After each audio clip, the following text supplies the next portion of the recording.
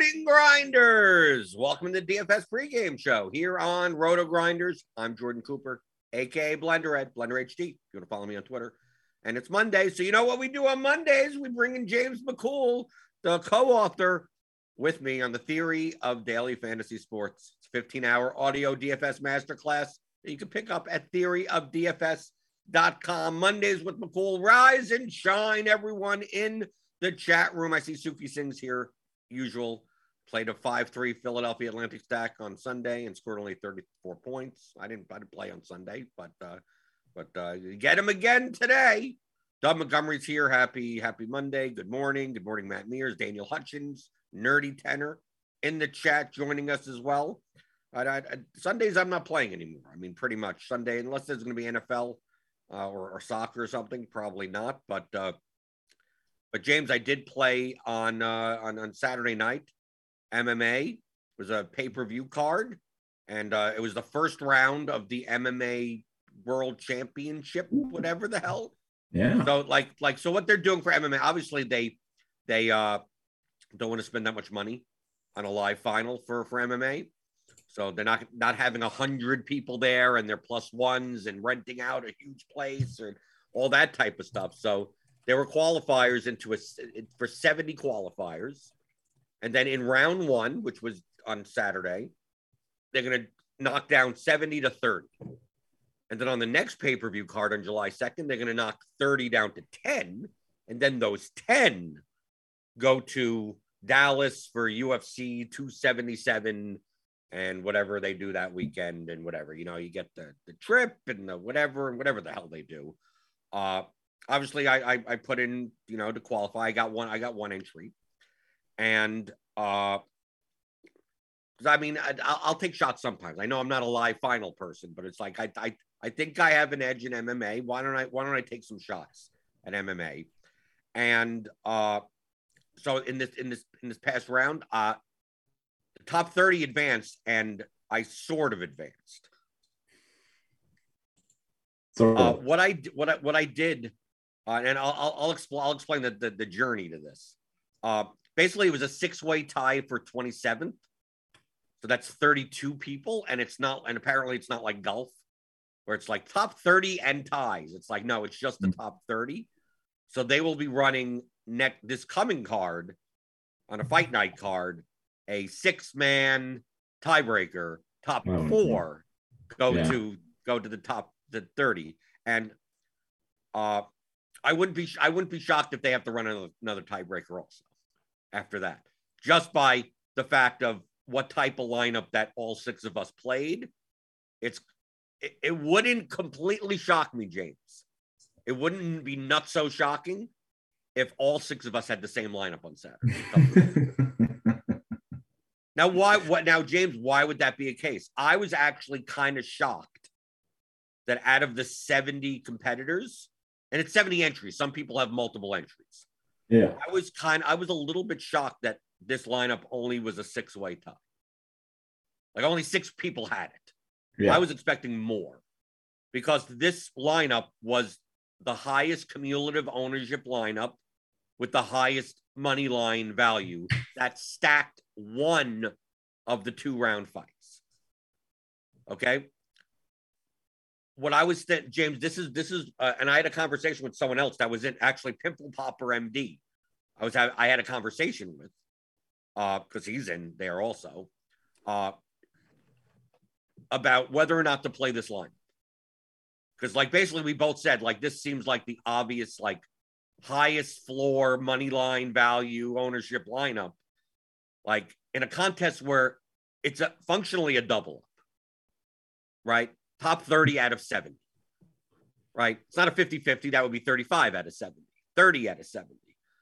So your goal is to just optimize to beat half the field pretty much.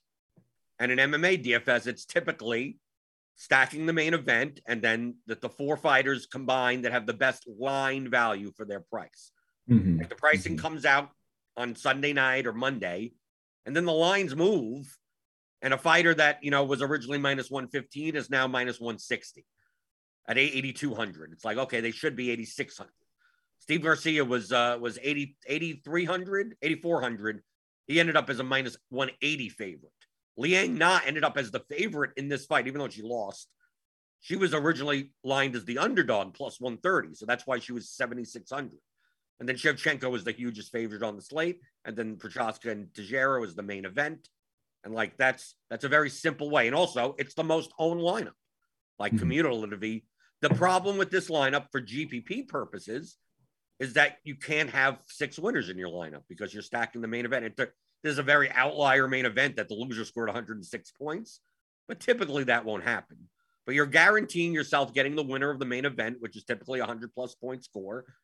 And then typically you need 4 winners to win in a double.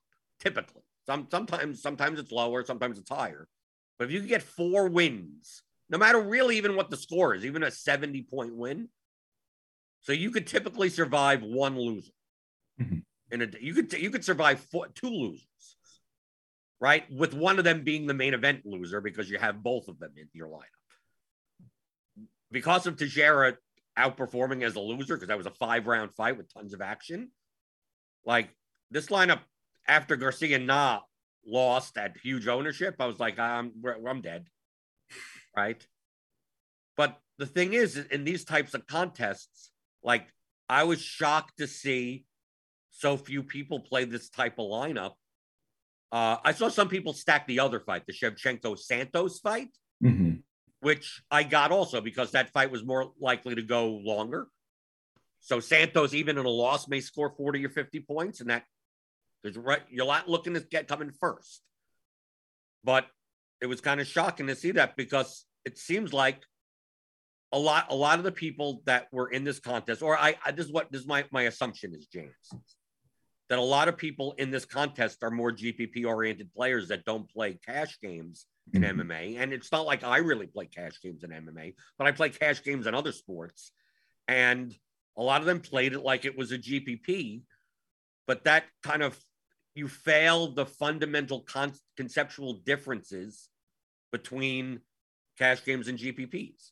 Like I absolutely love these formats. I love when DraftKings runs this kind of stuff because it's a hybrid contest, right? Where like the first 3 runs of it, if it's like 4 iterations, first 3 runs are cash games where you're just like beat half the field, go on to the next one because you don't win anything by taking first in this one. It doesn't matter. So get through. And if you have multiple lineups, like I know that the Brian Jesters, he had how many entries he had in this? I know he had at least 4. Yeah. So he has 4. And then there's that other layer of like, oh, well, am I going to run a train of 4 of the same lineup and push that across? Or am I going to try to diversify and just try to get a couple across? Like, I think these formats are really, really cool. And they do, like you said, you have to employ the fundamental difference between a cash game lineup and a GPP lineup in order to succeed. I think that these contests are brilliant. I think they're awesome. Right, because the first round is functionally a double up. The second round is functionally a triple up. And the third, and the final is a 10-man GPP, a 10-man progressive payout structure contest. The point is that whenever you look at a contest, okay, I know it's saying cash games versus GPPs, but it's really progressive payout formats, payout structures, and non-progressive payout structures, or less progressive. Because progressive means 10th gets 10,000, 9th gets 20,000. It goes up. And typically, in large field GPPs, especially any GPP, it's a hockey stick kind of type of thing. Once you get to the 10th, it kind of goes up, up, up, up, up. But what does the distribution look like for a double up?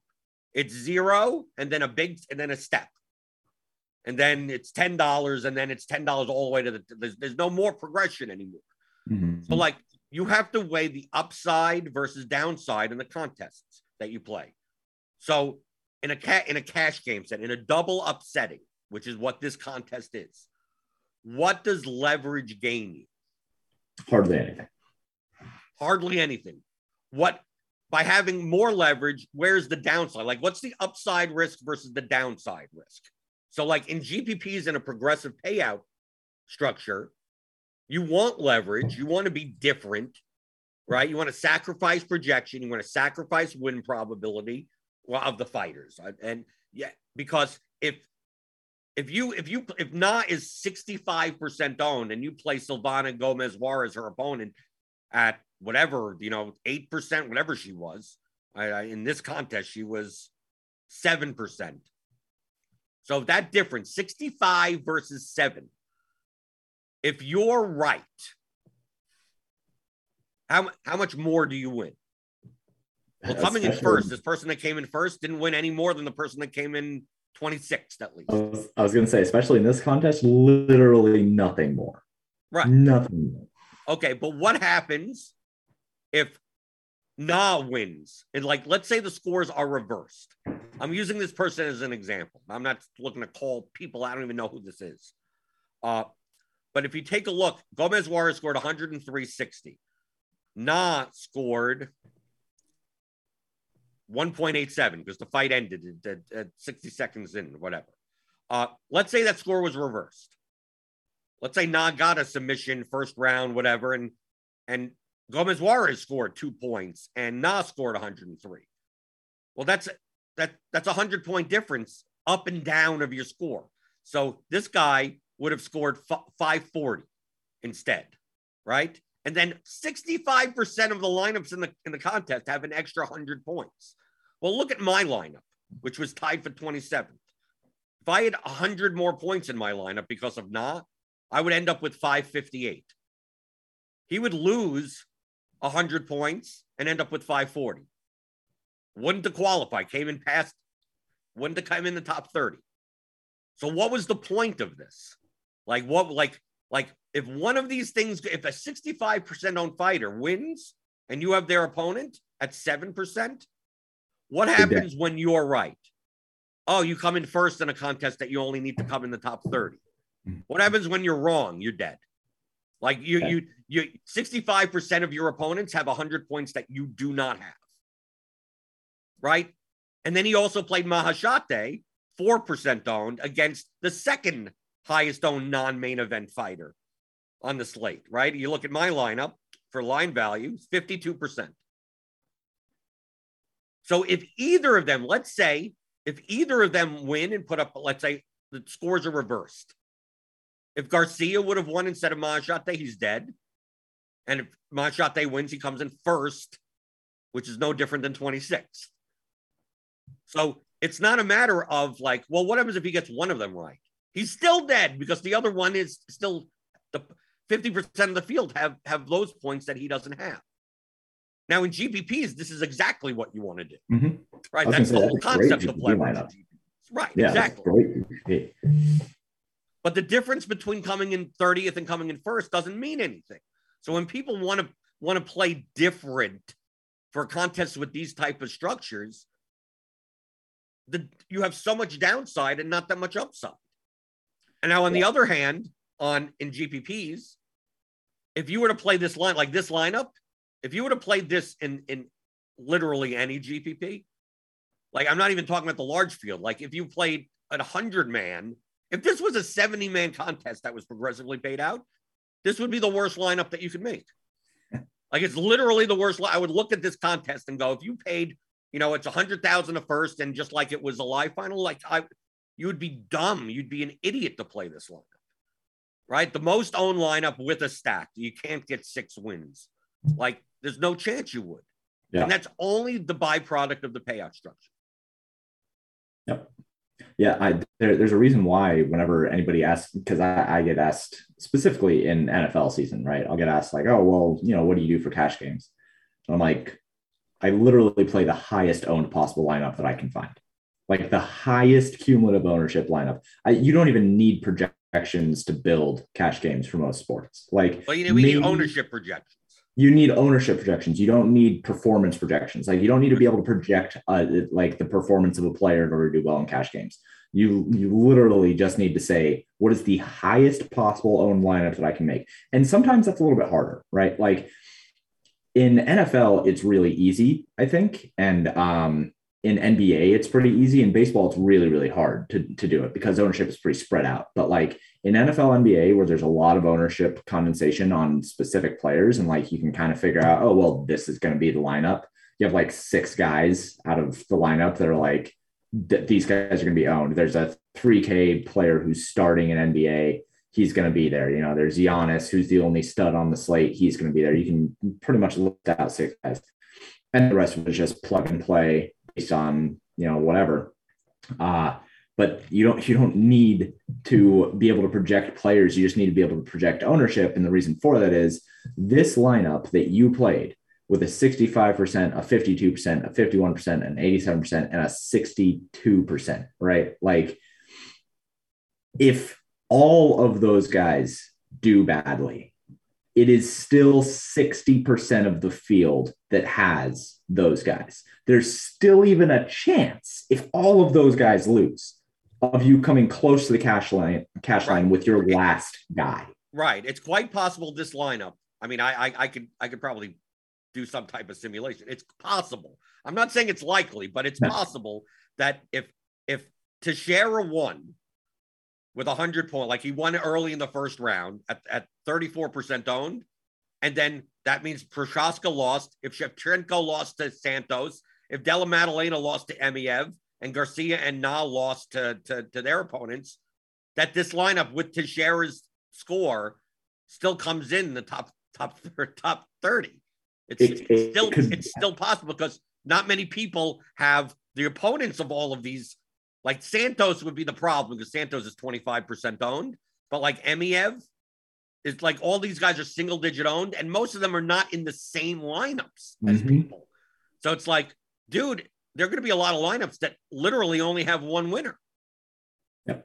So think just about have one winner, and then do you have the highest scoring winner? Yeah, there you go. Then now you qualified, and right. and with only because of the sharing of, like, this goes back to, in the theory of daily fantasy sports, the fundamental concept of relative value, which is a term I made up. Just how much value a player has to your lineup is not just a byproduct of the points they score, but on the ownership by how many people in the field have those points also. So by doing that in a contest where you do not get rewarded progressively, there's no downside. Like, having points that other people have is not bad. No, it's functionally a good thing in cash games. Right. It's functionally a lower variance thing. Like, if the opposite, sometimes people think the opposite. I hear people sometimes in cash games, and this happens more at the higher stakes. Like when you mentioned play the highest owned lineup, that's something that probably is profitable. I'm almost definitely profitable at low stakes. It is. Yeah, it is. Anything at high stakes, it isn't. I can tell you that. I believe that. Right. Because high stakes people, like, you're looking to exploit people that play these types of lineups, because it's like, well, this is the highest owned lineup, but I don't agree necessarily with this guy being a little bit higher than that guy. I think my lineup with the 2v2 wins more often than this lineup based on projection, based on some correlation differences or whatever like that, that you'd rather play that lineup. And if you're going to go in and you're going to constantly play this type of lineup in the high stakes, you're going to get beat by better players. You're not going to lose that much, right? It's not like it's the type of thing where you're going to get crushed. It's like, no, You're just going to lose out to the rake.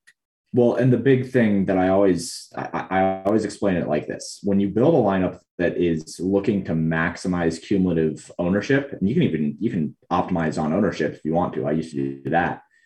The reason why you're doing it in cash games, and specifically in like the larger sports, because you do it for the main sports, you don't really do it for the niche sports, but for NBA, NFL, MLB, stuff like that, the reason why it works is because if you're on an ownership that has a cumulative ownership around, or if you're on a lineup that has a cumulative ownership around 50% on average, something like this lineup, right, where you have one guy under 50% owned here, that means that it is no longer on you to be right. It's on the people who faded the high owned players to be right. So like, it completely removes you from the equation of cashing. At this point, they have to prove that they are smarter than the field. They are smarter than the cumulative ownership lineup. And they are able to choose underdogs, right? Like lower owned players. They're able to hit on their underdogs more often than the favorites. So that's the entire thesis behind why you play high cumulative ownership lineups and cash games in the large sports. And I agree that in high stakes stuff, you know, if you're playing 250s or 500s or $1,000 head to heads or whatever, you're constantly going up against people who are doing like Blender. If I play you in high stakes for a month, right? Like you're going to notice the trends of the way that I'm building lineups in the same way that you said for this contest, like the people who you played against, who you duped with your lineup, you said that you wouldn't be surprised if there was another large tie in the tiebreaker. Because anyone that's building lineups this way is most likely, because what's going to happen? That way again. Right. They're probably like James, it's going to be a game of chicken. I'm assuming. I mean, I haven't seen the card coming up. It's a 14 fight card, so there's more likelihood of being, you know, maybe there's a 2v2 that is close or something like that. That you won't get some line value moves, but like it's thinking in terms of anyone that built their lineups this way for this contest is most likely thinking in those terms for the next contest, and it becomes a chicken game. Yeah, of do I want to do this again and risk getting duped, or do I want to be different and risk not getting duped? Yeah, I love that. But when you're paying for it, when you're advancing for it at 6, like this is I mentioned the conversation I had with Pimple Popper. I don't know his real name. I'll call him Pimple Popper. Whatever. Yeah. He's a dermatologist. That's why he's called that. When I saw that was to me the obvious lineup if you were going to play like a cash game lineup. I said I emailed my DK VIP person who never even got back to me, but someone from support got back to Pimple Popper, and I said, well, what happens if there's I just wanted to know. I assumed that more likely than not you'd advance on a tie, right? But I didn't know. Maybe they'd be like, well, if there's a tie for 30th, it's not like golf, the top 30 in ties. You'd look and they go, oh, 27th place was tied too many times. We're just going to cut it off at 26, right? So if the ties didn't qualify, I wanted to know that. And I wanted to know what happened with all the ties. Let's say they said all the ties qualify. Well, that means if I think this lineup, which I don't have up on the screen, if I think this lineup is going to be duped, no matter how many times I think it's going to be duped, I should be more likely to play it, because as long as one of the train of people that played the lineup hits 30th place, I advance, right? So even if it's a 30th through 55th place, we're all going around too, right? Now, if you didn't, then I'd be like, now I'm more likely to not play this lineup. Now it's like, okay, maybe I play a very similar lineup, but I just change one guy. I go, well, I'm not going to stack the main event. I'm just going to play one of them and play McCool or something, play whatever, someone else. So I could get 6 wins. If they told me about the tiebreaker thing, I probably would have still played this lineup. Now, the thing is that now that we know that 6 people played it and 4 advanced, that becomes even better than a double up style contest. So what incentive do I have to not play the line value optimal lineup with the main event stack? Like what? Like if you differ from that 4 out of 6 and are wrong, and let's say let's say an exaggeration, let's say you knew that if I knew that my 5 opponents were going to play that lineup exactly. Let's say I knew that exactly.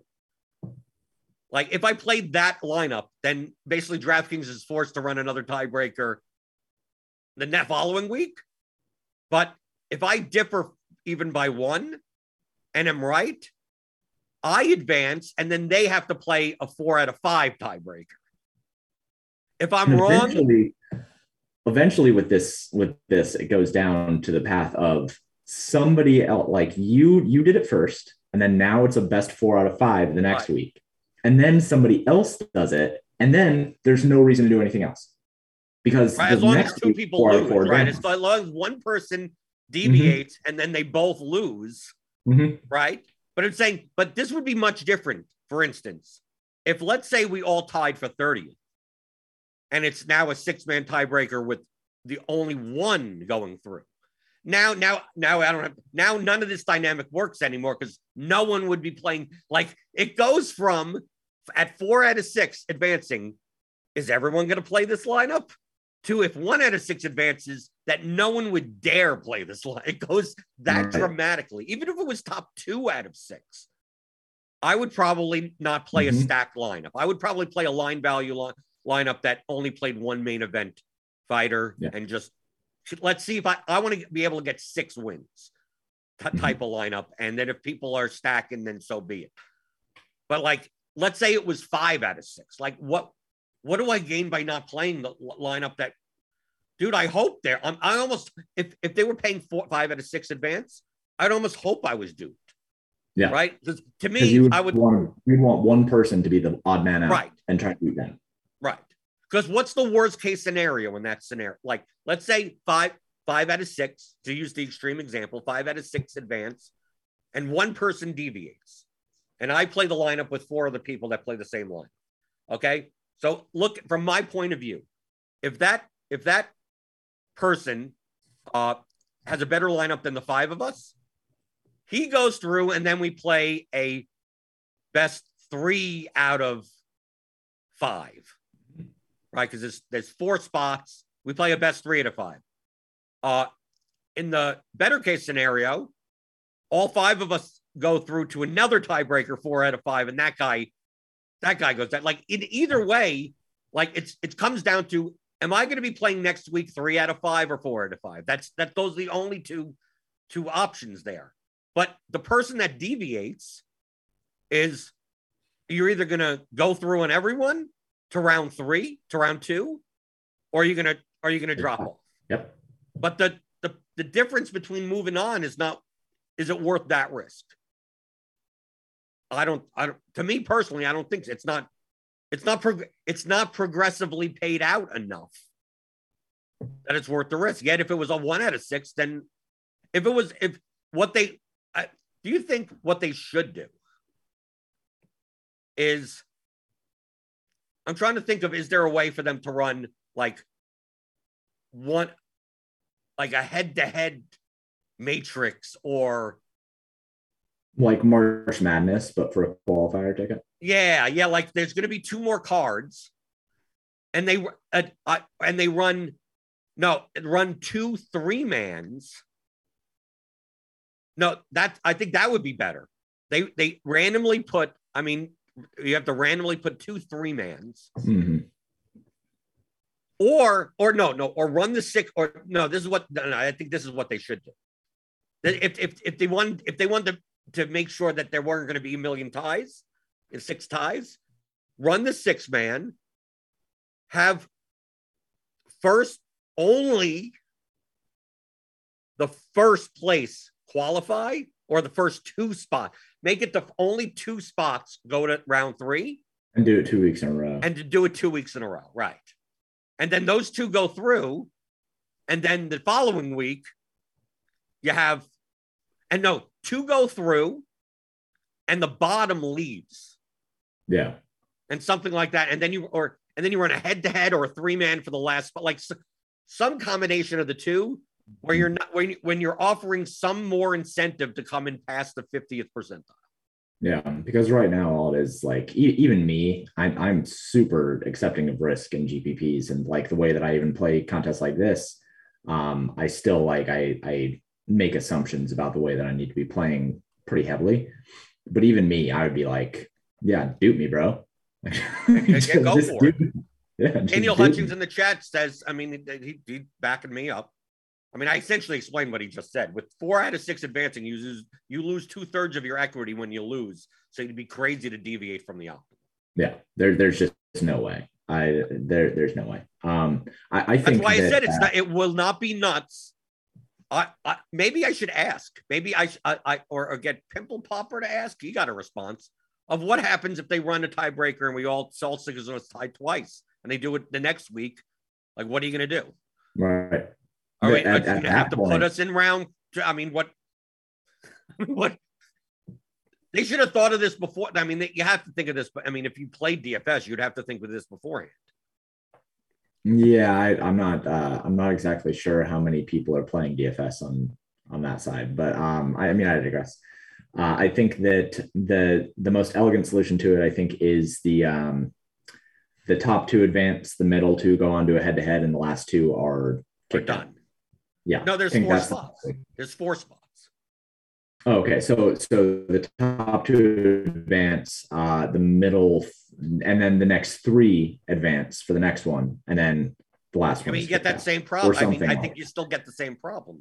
Yeah, there's not really a good solution here. Well, I mean, I think it would be better if three out of like instead of making it 4 out of 6 advance, you make 3 out of 6 advance, and then the last three Ooh, play yeah. And then play okay, yeah. So you'll do so for this next week for the first one, you would play a double up, right? You'd right. play You play a 50-50. 50-50. Yeah, you'd play 50-50. And then the next week you'd play a triple up and you play a Right. three man. And then the winner would then that's best. That's right. That's right. But even in a 50-50, I mean, then you're still more likely to play. I'm still playing this All lineup. we have to do is hope, or DraftKings has to hope that the card coming up has 14 fights, and the line value optimal lineup isn't like They basically have to hope that like there's no really weird like line switching. Like that they right, have to hope that there's no line flip. right, Because they if there right. is, This past card, it was a weird card with number one. You have 2 5-round fights, mhm. only 11 fights on the card, right? A lot of times when you have 2 5-rounders, we're playing a 14-15 fight card, Mhm. right? So it's 11 fights on the card. 2 of them are 5-rounders, and 4 of the fights offered where there were 2 fights where the underdog literally turned into the favorite, and then 2 favorites that turned into even much bigger favorites than based on their price. So it's like, who are you playing in your lineup other than these like you're not playing any of these people Can I other ask than you those a, people. can I ask you a question really quick? Sure. For Liang Na, right? Like for the underdog to turn to a favorite. Um, how many points of ownership do you think that added to her in the large field? So she was 42% owned in the large field contest. How much do you think that her going from an underdog to a favorite added in ownership? Do you think it was like 10 to 40? No, it was Meaning she would have she been was 10% owned? dude, she was gonna be high owned even if she was an underdog. That's what I'm asking. That's what I'm asking. How much do you think It it didn't boosted affect it her as ownership? no, didn't I had her as under owned even at that number. Oh, okay. Okay. Yeah, that's what I'm asking. Because I'm Right. trying to She's tech. you're very good. She ended up technically $600 underpriced, which is insane for MMA DFS. And Yeah. it's not only that her money line moved; she was like plus 170 inside the distance as Yeah, a yeah, I saw that. dog. Yeah. Like Yeah. that fight, that female fight, was the most likely, as likely to finish inside the distance as the main event, which Yeah. lasted 5 rounds, but everyone thought that would be over quick. So it's like that fight was like if you switched the pricing on the fighters like completely, where Na was 8,600 and Gomez Juarez was 7,600 Mhm. at closing, they both would have been efficiently owned. Okay. Right now, would not at 8,600, she would have been like probably like 18% owned, and Gomez Juarez, who had a plus 180 inside the distance line, also probably would have been like 29-30% owned because of the price difference. So, like, even at 40% owned in large field GPP, I'd more of her because she was the most underpriced. She was under Yeah. owned because it's not just not for cash games. Like, you care more about the money line win probability than the scoring probability. But in GPPs, you care more about it's not it's if it's a fight, like for instance the Whaley Joanna your Jacek fight, Yeah. that line moved also. Whaley opened at like minus 190 and she closed at like minus 160, and at Mhm. 8,800, like Whaley's inside the distance was 340 and Joanna was like 800. Like that fight was the most likely to go the distance, which it didn't. Yeah. It ended in round 2. Uh, But Joanna was the line value like at 7,400, but she was only owned like 23%. She wasn't owned like 35%. Why? Because her inside the distance line is poor. Yeah. Right. Because it's like, oh, yeah, Joanna wins and scores 75 points. Like for GPPs, that's just probably not going to be good enough. But for cash games, that's fine. So, like, if you were to play Joanna in cash games for the line value and the likelihood of going the distance, I completely got that. Sure. Yeah. But in GPP, you're not going to see the ownership go as far based on that money line move because the inside the distance lines are poor for the fight to begin with. Mm-hmm. It just so happened in the Na fight, like she flipped to be the favorite and she had like the fourth highest ITD line on the entire slate to begin with, even if she was the underdog. Yeah. Okay, cool. Because I'm trying to take an info on that for building up ownership on my own because I don't, as usual, I am challenging myself to do something that I have not done before. And I'm taking like a couple different baseline stuff. I'm aggregating from only a couple sources, not a whole bunch, but then also trying to apply a bunch of globals to it to make it work. The main one that I whiffed on, I think was, who did I have projected high that just was not? I think it was Jake Matthews. I don't know. Anyway, people over projected his ownership. Yeah. Well, it was. I had him at like 22. I had him as a bad play, but no, he closed. No. He closed as the favorite. No, only because I was projecting his ownership so high. I mean, like I had him projected as a bad leverage play because I had his ownership projected too high. So like that's kind of the hard thing I think algorithmically is sometimes you have these guys who like at 7,700 and as the favorite, like he's probably a pretty good play from like a very general point of view. But if you project him at 37% ownership, it's like, then bet. It's the same thing for Jack Della Maddalena. Like I thought, fine for cash. His line moved so much, but the inside the distance line and at 39% ownership, his 100+ point probability wasn't high enough to warrant that. Of course, he got there, but that's probabilities. Yeah, and I had him under projected. I had him projected 27%. So I'm just trying to get that teed in. Like I said before, I feel that I was directionally right, but I was not accurate enough for sure. Right. I also did a thread yesterday on Twitter going through the lineups on an 11 fight card. There were lineups. There were several lineups that were duplicated over 200 times. There were like 2.2% of the total entries in the contest. That's duplicated 200 times. That is a lot of the field. That's a lot. 7.6% of the field were lineups that were duplicated 100+ times. How many times, Jordan, have we said that there's a lot of dead money in the large field contests? Yeah. And this is what we mean. Right. These lineups, this is 10% of the field, nearly 10% of the field. Those are dead lineups. Those are just bad. For all intents and purposes, it's I don't believe. I mean, I haven't run. I do not believe there's any lineup that is duplicated more than 20 times that can be profitable. Profitable in a short term or long term? Long term. I'm talking about long. I'm talking about from an EV perspective. I'm not saying you played one lineup and you split and you got $8,000. Yeah, of course you could be profitable in one slate, but playing lineups that are duplicated 20 times, I don't know if you could find one that if you simulated it out that you would be profitable. Okay. No. The payouts are not flat enough. You're just going to get eaten alive by rate. Right. Like, now that exists for lineups that are duplicated 10 times and 5 times also, but at 20, I almost see like if you told me that this lineup was going to be duplicated 20 times, I would just exit it. There's no chance. I mean, I consider those to be complete mistakes. Okay. 33.8% of the contest was lineups that were duplicated 20 times. So even if we are to say, okay, maybe there's a feasible lineup duped 20 times, it can be profitable long term. Let's just give the benefit of the doubt. Right. Maybe. We're just saying that lineups duped 50+ times are lineups that are just complete If trash. we say 50 is the cutoff, that covers the more than the rake. That is more than the rake in large field.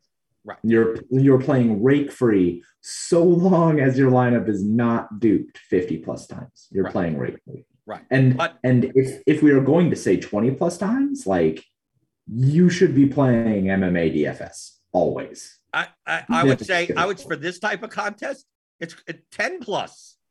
I mean, it depends on the slate, but even at like I gave the benefit of the doubt for 20 plus. I think it's 5. Truthfully, on most slates, I think it's 5 plus. Right? My goal making lineups is to make lineups that have high win probabilities that are duplicated less than 5 times. Mm-hmm. Like that's when I get uniques, I get uniques, but I prefer uniques that have high win probability, right? But I'll settle for 2 to 4, right? The lineups that are duped 2, 3, 4 times. I don't mind that. So to me, 5 plus anything past 5, anything 5 or over, if I'm playing a lineup like that, it was because of a calculation error or a trimming error or something. I don't mean to. That's the cost of doing business. 68.1% were duplicated 5 or more times. Because it's an 11 fight card and it's harder to be unique.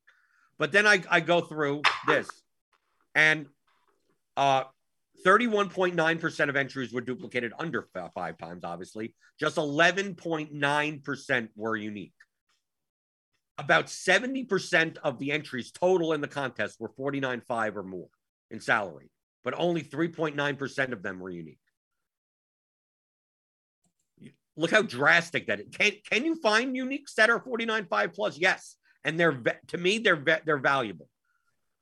But if you're going to go in, I mean, I saw people building lineups saying, oh, I'm building 5 lineups for the large field GPP. And I look at their lineups, it's like 49.9, 5,000, 50,000, 50,000, 49.8, 49.9. Like, why are you doing this?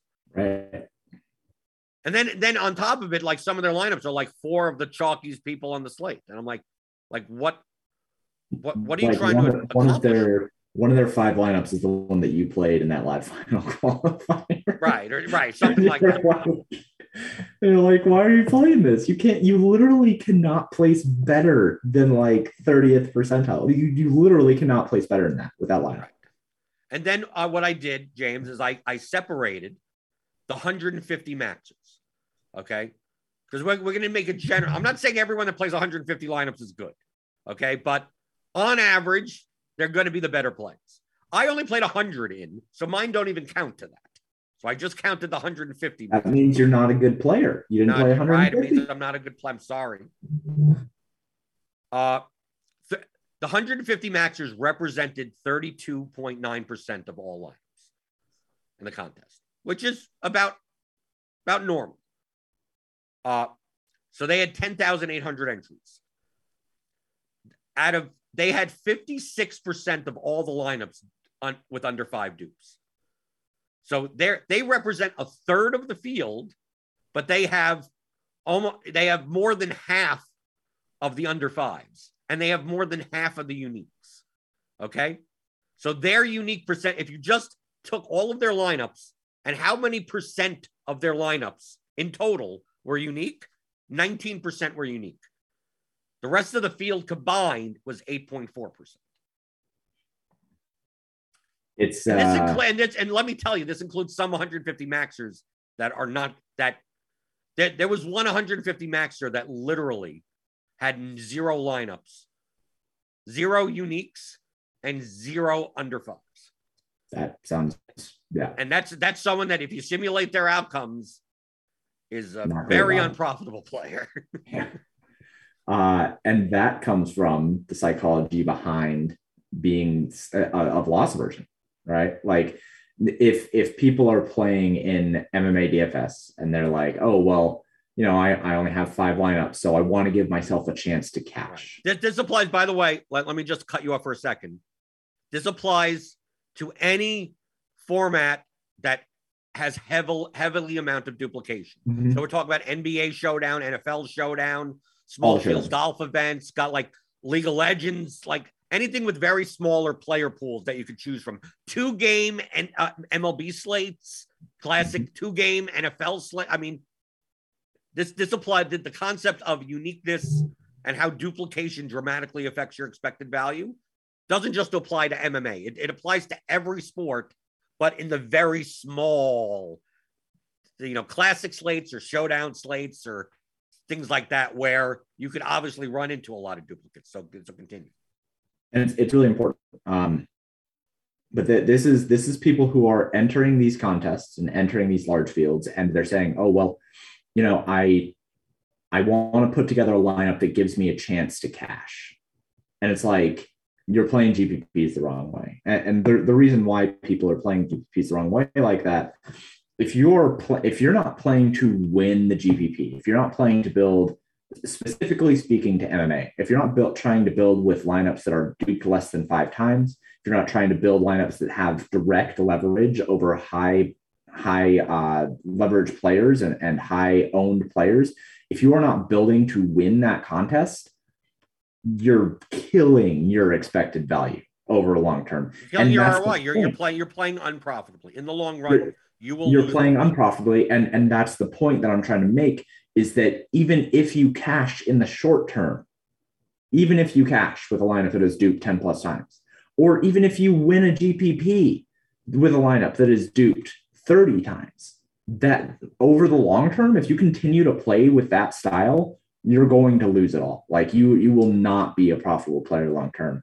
You have to be building in a way to where when things go your way, you make the most possible profit off of the lineups that you built. And that's why when Jordan is pointing these out, the majority of the people who are the majority of the 150 players, they had 56% of all their lineups duped under 5. And that's significantly more than the field, right? It's because these people understand that when they're putting in these lineups, if they do not win, then their long-term expected value is shot. You have to be thinking the same way. Even if you only build one lineup, it takes you 150 slates to get like 150 of those one lineups in, but you still have to be building in a way that is going to make it so if you win with that lineup, or if you do well, that the point is not to try to cash. The point is to win so that it makes it worthwhile when you actually do win. You're not going to win that often, especially with one lineup. You have to make it count when you do end up hitting. Right. I'm showing here, like with the salaries, like that's one way of trying to be unique. Like if you used all of your salary on Saturday, there were 6,861 total lineups in the contest that used 50K. That's 21%. Out of that 20%, out of those 6,861, only 2% were unique. 2%. Okay. Now, if you could only play those lineups, congratulations. Great job. Great job. But if you're just saying as a bucket, like we used that marble example, I used it on the show before, all these buckets of marbles. It's like, okay, there's 6,800 marbles in this bucket. But only 100 of them are red marbles. And here's a bucket where there's 800 lineups and 200 are red marbles. Like it's easy. If I were to just grab into that bucket, just a handful, right? Grab 10 in my hand, I'm more likely to grab uniques out of that, even though it's a smaller jar. I could even visibly see them. Right, I could look and I go, oh yeah, there's 200 red marbles in there. I go to this big bourbon barrel filled with 7,000 or so marbles, and you go, yeah, there's about 100 in there somewhere. Like you're probably looking, you may not even be able to see, but you have to look closely. If you're doing anything where you're able to go with your little fingers and go, I'm going to pick out just the red marbles, that's one thing. But if you don't have any type of process like that, and you're like, nope, I'm building 20 lineups, let me just grab a handful, it's probably blunt from a blunt process standpoint to just cut out any 50,000. Like just build in lineup HQ and just set the cap at 49.5 and just say, I'm not even going to buy. Yes, there are some unique lineups up there, but most of them aren't. Most of them aren't under 5. But once you get down to 49.4, half of these lineups are under 5s. So at worst case scenario, at random, if you set your cap on this past slate at 49-4 or below, and you randomly build 20 lineups, on average, you'd have 10 that are under 5. And you'd have 2. You'd have what? 10. You'd have like 2 that were unique. And you'd end up with 10. And you'd end up with 10. You'd end up with 8 that are over 5, but not many. That only 2 or 3 that are over 20. So, like, just from a perspective of that, of like if you're going to take a blunt approach to building lineups, and this is for NFL Showdown, NBA Showdown, this is for any, like I said, it's not just MMA. For any small 2-game NBA night slates and MLB night slates, Thanksgiving night slates for NFL. I mean, whatever the playoff slates, who knows, right? Taking a look of how could I make more unique lineups or less duplicated lineups. Don't think in terms of, I got to leave, because I lambast Neil sometimes on the Theory of DFS podcast of like setting hard caps too much, because there are unique lineups up there and you're going to not lock yourself out. But if you don't have a process in order to do that, then I understand why you're doing it more bluntly, right? I used to do it more bluntly, and now I do it a little bit more nuanced. And still I miss plenty of times in doing that. But that's the difference between we spent an entire conversation today using MMA as the context, but like I said, it applies to everything. Of the difference between, like we talked about, James, the first half of this championship qualifier contest where we're playing chicken on trying to duplicate each other. Literally trying to, like going, is everyone going to play this? I hope 2 people don't play this lineup, right?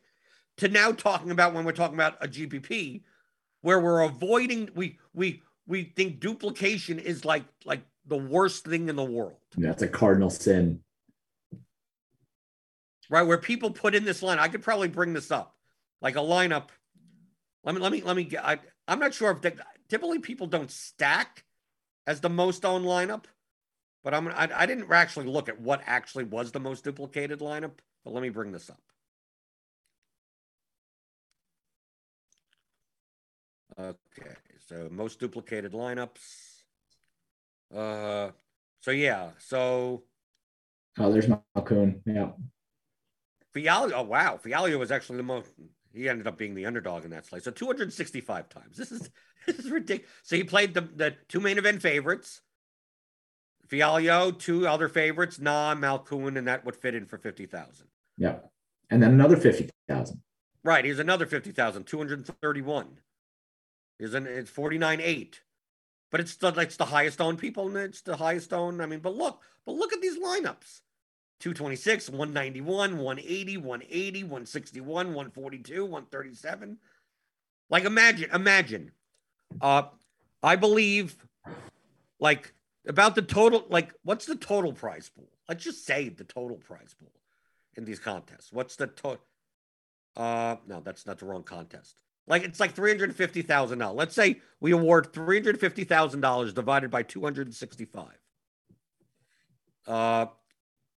Is $132? No, 350,000. Okay. So if it splits 350,000, that lineup that's duplicated 265 times, you will get paid $1,320 for winning 150 to first, 50,000 a first contest. Okay. If you play a lineup like down here, the 127, like that, you just pretty much double it. 27.55. You're paying the same price per entry as I am, as someone else is, and your the max upon upload, right? As of 7:01 p.m. Eastern, you're dead. Your EV is just right. It's like you could look at your lineups and go, yeah, well, these are the guys that I got. If McCool wins, if whatever like that, you're dreaming of your $150,000, and then you're probably going, yeah, maybe it's duped a couple of times. And then it's duped 265 times, right? But what about when people win it and then they go and they're like, yeah, I took it down with 265 of my friends. And you're like, You know what I call that? Show people that you're doing that to yourself. Right. I call that broadcasting your stupidity. Yeah, don't do that. Don't do that. Don't do that. But looking at just to close this out, to go back to the 150 maxer thing, like take a look. I mean, typically guys like Brian Jester, ET Phone Home, Dalladino are pretty good at finding uniques, right? And they like Dalladino was the highest amount of uniques, 98. Hard slate for unique. 146 under fives, right? That's good. I mean, you go down here. Like if you look at me, right? But look at me. 100 entries, 94 under fives. 29 uniques. But like I said, my unique percentage was 94%. Right? Look at all the people up here. I'm towards the top of the under 5% range. Under 5%. Right? I'm 94. There aren't that many that have 90 plus. Right? I'm in the top 10 of under fives for my 100. Because that's what that's what I'm optimizing for. So I know I'm going to have less uniques. I know. I'm perfectly aware of that. But then you go down some, like these are all some of the most profitable players in MMA DFS. You're looking through, I'm looking at Reform Racer, we have Squirrel Patrol in here, right? Dark Manalook, OCD, Giant Squid, right? Going through. Pretty good players there. Right, pretty good players on the MMA leaderboard, right? McLovin is a little bit closer to me, right? Doesn't play as many, right? Larry Oto's here with a lot of like Larry Oto. See, a lot of times Larry Oto's up with the uniques. Mm-hmm. Larry Oto is kind of down there with me, right? With the amount of under fives, like more under fives than uniques. We go Cerbrit, very similar to me. Also, more under fives than uniques, but still a ton of them. But then, you know, I maybe have to start calling out people. Go down to. So let's go by entry. Yeah, because we have to go by entries. Right. So 150 entries. Right. So under 5 dupes, and here's uniques. Here's all these 150 maxers. All these, we start going down. Big T. Half and half. Got 71 out of 150. Okay. Give him some credit. Right. Right. There's some people like Sean Zan didn't seem to do all that well. Shrek. But decently enough. Not many unique. Yeah. I mean, because look at the salaries. The average salary is much higher. Yeah. Brick, same thing. But I mean, this is okay for 11 fight card. Okay, I get it. Then you go down. There's some. I mean, when you go down to some, I mean, look. How do you have 150 lineups and only have 4 under 5s? That's pretty bad. That's pretty bad. Under 5, 11, 3, 11. Right, and some of these guys are pretty good. Like Buffoon 13, I consider him a pretty good player. But on the slate, his average salary was 49.9, 20 under 5s. I can't see how that's profitable long term. Playing 150 lineups, but normally on other slates he'd be towards the top. So I mean, like, I don't know if there's an approach difference or just just plain out mistakes. There are plenty of times that. Just like, damn, I didn't get this right, and I paid the price. I mean, I don't know. But this is where all the edge is in these types of contests, not just MMA, small selection format types of contests. Yeah. Anything where you can be duped a lot, you got to focus on it. And you just got to focus on it. Okay. And we talk about this. We talk about a bunch of this, not in detail, but enough. In the Theory of Daily Fantasy Sports. It's a 15-hour audio DFS masterclass at theoryofdfs.com. But James, coming soon. We're coming out with the sequel. And people may be going like, well, how could, like, they're looking at what I was just looking at and going, well, how do I like get to see what the dupes are in a contest and anything like that? Maybe we can include some Excel tools. I think we will. I think we will. Yeah, that's something that might be pretty valuable, pretty good value proposition. I think the time that it takes to build these things, maybe you can't build them yourself. I totally understand that. think some of these things are pretty difficult to build, like the tool that Jordan was just using to show his dupes. That website where you can see all the CSV stuff. Wouldn't it be cool if you had that yourself? Maybe you will. And I do kind of had that myself, but I'd set up whatever you make for these tools is going to be so much better than what I do. Yeah, well, I have to do everything manually all the time. Like I'm nothing's automatic. That the people are asking me questions. They're going, well, you simulate the results. It's like, dude, it's going to take me 5 hours to set this up. They go, what do you mean it takes 5? You don't save what you have. It's like, not really, because I have to line up all the columns. I have to line everything up and change. And I'm typing in people's names and numbers in. I mean, I'm not pulling stuff like, and people are like, well, can you run this? It's like, no, this is something that I do every like month or two. Right. Yeah. I'm going, okay, let me take a look and see if I'm on, okay, if I run this, if I run that. And then most of the time, James, I got everything set up in about an hour or so, which is still absurdly too long. And it always, I don't think I've ever calculated anything correctly in the first several tries. Several where I run it and the numbers that come out just don't make any sense. Yeah. Like they're just like, okay, this lineup has an ROI of it's giving me the scientific notations, right? Right. It's giving me that this lineup obviously has a profitability past like the entire world's wealth.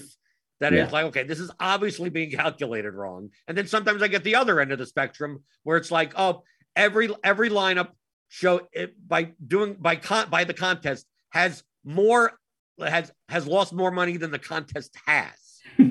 like this, like, okay, if you run if all these lineups were in the contest, they'd all lose about $3 million. It's like, but the contest doesn't have $3 million in liquidity. How is that possible?